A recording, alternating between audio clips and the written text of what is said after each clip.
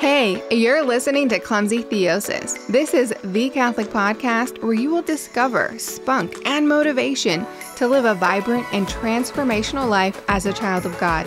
I'm Rochelle Lucero, and I invite you to walk with me as we dive into all the things that Jesus gave us to do just that. I'm talking about the Bible, Catholic tradition, church documents, the catechism, the saints, the fathers, the doctors of the church, you name it, and I'll draw from it. You and I together, we are going to transform the world by letting Christ transform us.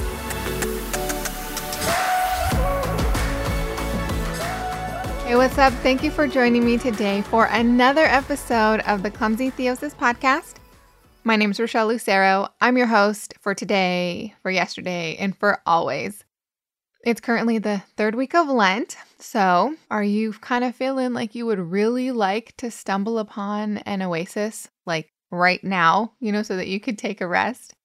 Well, if that is you, this episode might help. The third Sunday of Lent is an extra special day in the Byzantine Church, and I want to share it with you because I think you're going to like it. On the third Sunday, we celebrate the veneration of the cross. And so while I was preparing for this Sunday's theme, do you do that, by the way? Like, do you do the readings or look at any particular feast or season, so you can kind of get in the right headspace and the right heart space, to help prepare yourself?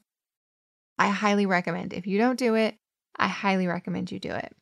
Anyways, in my preparation for the veneration of the cross, I was comforted and I was encouraged and I was also a little bit pumped up. So I thought I would share that with you because who doesn't want to experience those things? Plus, it can be applied now during Lent, right? But it could also be applied all year round because it's about the cross, right? The cross is a symbol of the Christian faith. And don't know if you know this, but the cross is called the altar of the new covenant. If you've never heard it, remember it. The cross is the altar of the new covenant. And that's probably also why St. Rose of Lima, I love this quote of hers. She says that apart from the cross, there is no other ladder by which we may go to heaven. So what I think I'm going to do for this episode is I'll start off kind of talking a little bit about the true cross of Christ and how it inspired the universal feast day called the Exaltation of the Cross, which we actually celebrate in September as a universal church. And then how that feast spawned the veneration of the cross, because it sounds the same, it's not the same, but you'll like the connection. And also why we celebrate the veneration of the cross on the third Sunday of Lent, because there's really cool symbolism that I think you'll like. And I also want to talk about ways in which you can bring the significance of the symbolism for the way that we venerate the cross. You can bring this into your worship all year long if this is something you want to do, which I'm thinking you're probably going to want to do. It's simple, but it's really impactful. All right. The true cross of Christ, on which Jesus was crucified, it was rediscovered by the church in the early 300s. Now, it was Emperor Constantine's mom, St. Helena. She went to Jerusalem to find all the holy places during Jesus's life, and during excavations to build 2 basilicas on Calvary, the true cross of Christ was found, and it was confirmed when it miraculously healed a woman who was on the brink of death.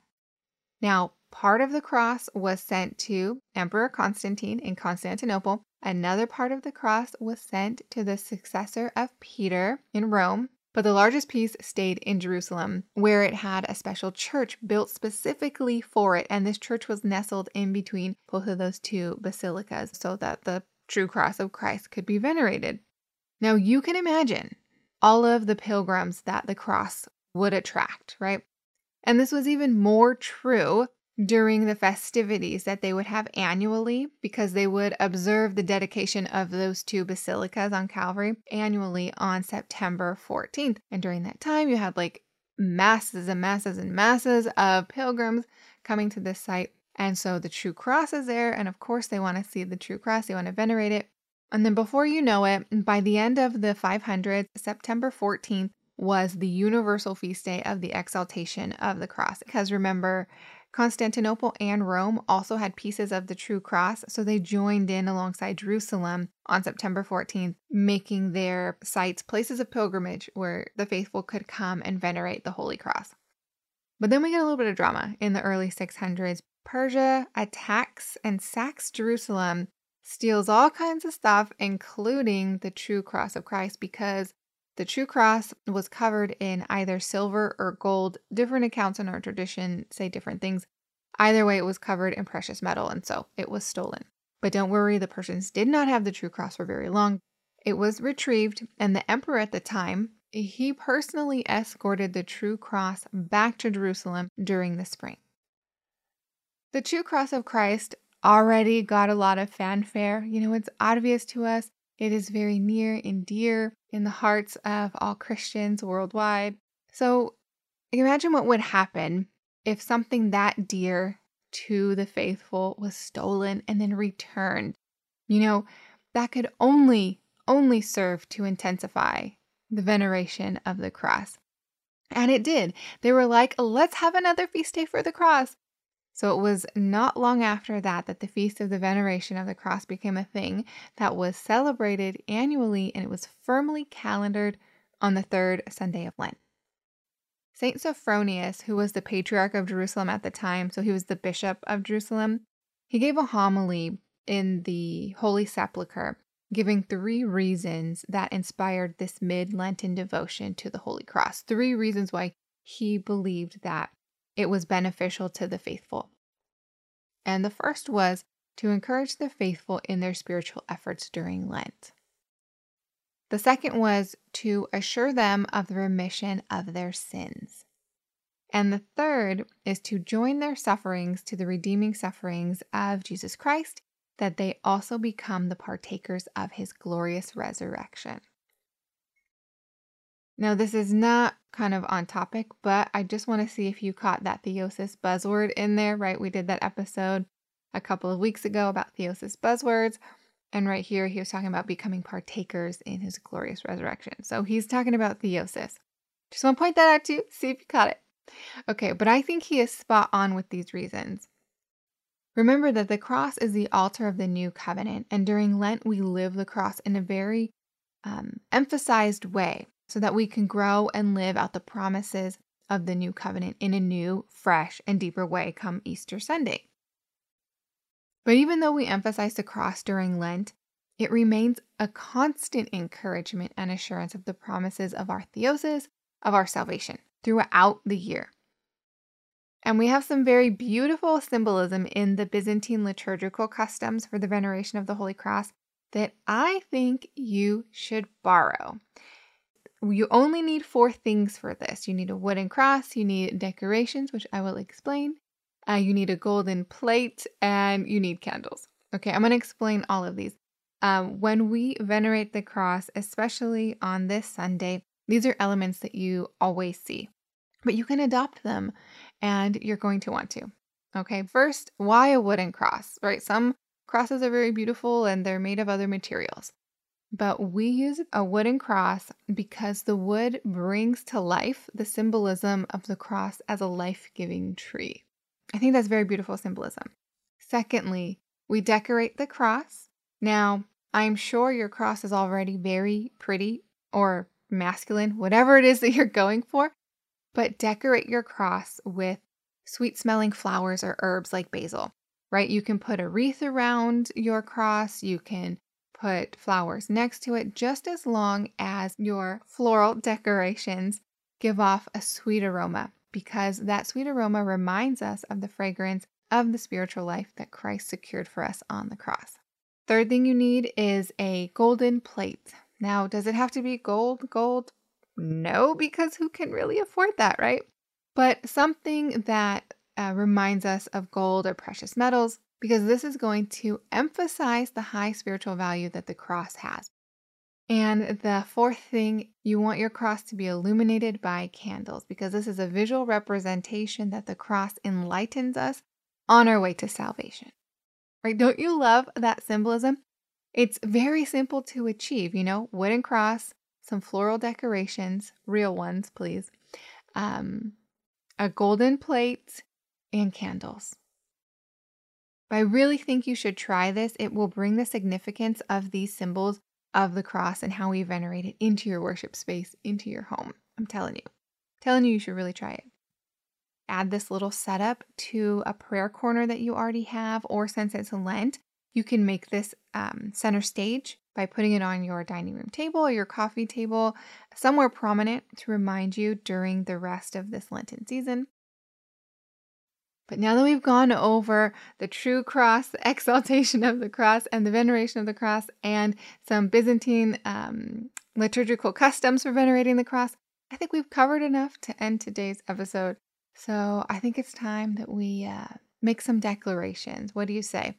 If you are new to the show, when we make declarations, we are claiming the truth and the blessings that God has already promised to us, right? We are owning them, we're taking them seriously, and we are standing on these promises and these blessings from God. Okay, so we're going to pray.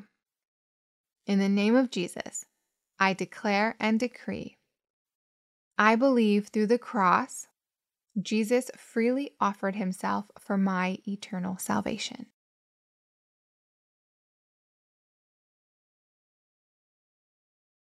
I am a disciple of Jesus, and I carry my cross with his help.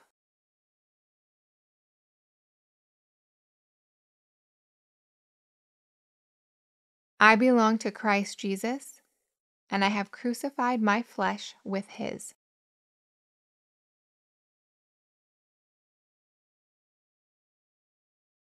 On the cross, Jesus loved me to the end.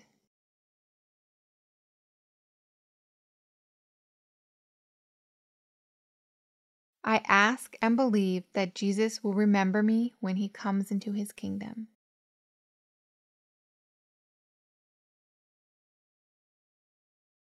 Amen. I hope that you guys enjoyed this episode. I really hope that you guys try to set up a little veneration of the cross in your house. If you do, let me know. Send me pictures. You can tag me on my socials or email me, clumsytheosis@gmail.com. Before we end, a special thank you to our top supporting donors, Sherry, Gina, Vincent, Jason, T-Rex, Gary, and Lewis.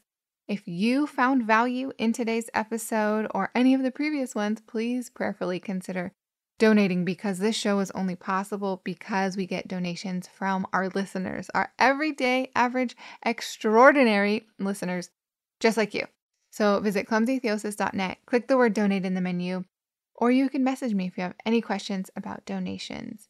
Most of today's declarations were inspired by specific scriptures. If you want to see which scriptures those are, you'll be able to find these declarations on the website. There's going to be a link down in the show notes for that. If you want to revisit these declarations, they will also be down in the show notes as well, or a link to them will be in the show notes. Until our next episode, peace out. Welcome to the end of the podcast. Since you made it this far, you know what that means, right? We're totally best friends now. But for real though, thanks so much for spending time with me and growing in your faith knowledge and letting Christ transform you. Since you stayed this long, I'm thinking that you liked the episode. So will you do me a favor and share it with a friend or all of your friends on social media? While you're online, I invite you to check out my website, clumsytheosis.net. There you're going to find all of the things that you need, such as how to get in touch with me, how to book me as a speaker, how to find my social channels, how to sign up for our weekly email, and very importantly, this is very important, how to donate if you'd like to support the show. This show is listened to in approximately 90 countries across the globe. So if you find value in this show, please consider donating at clumsytheosis.net. Anything that you give is very much appreciated and it is super helpful. All right, thanks again for walking with me today. Remember that we can transform the world by letting Christ transform us.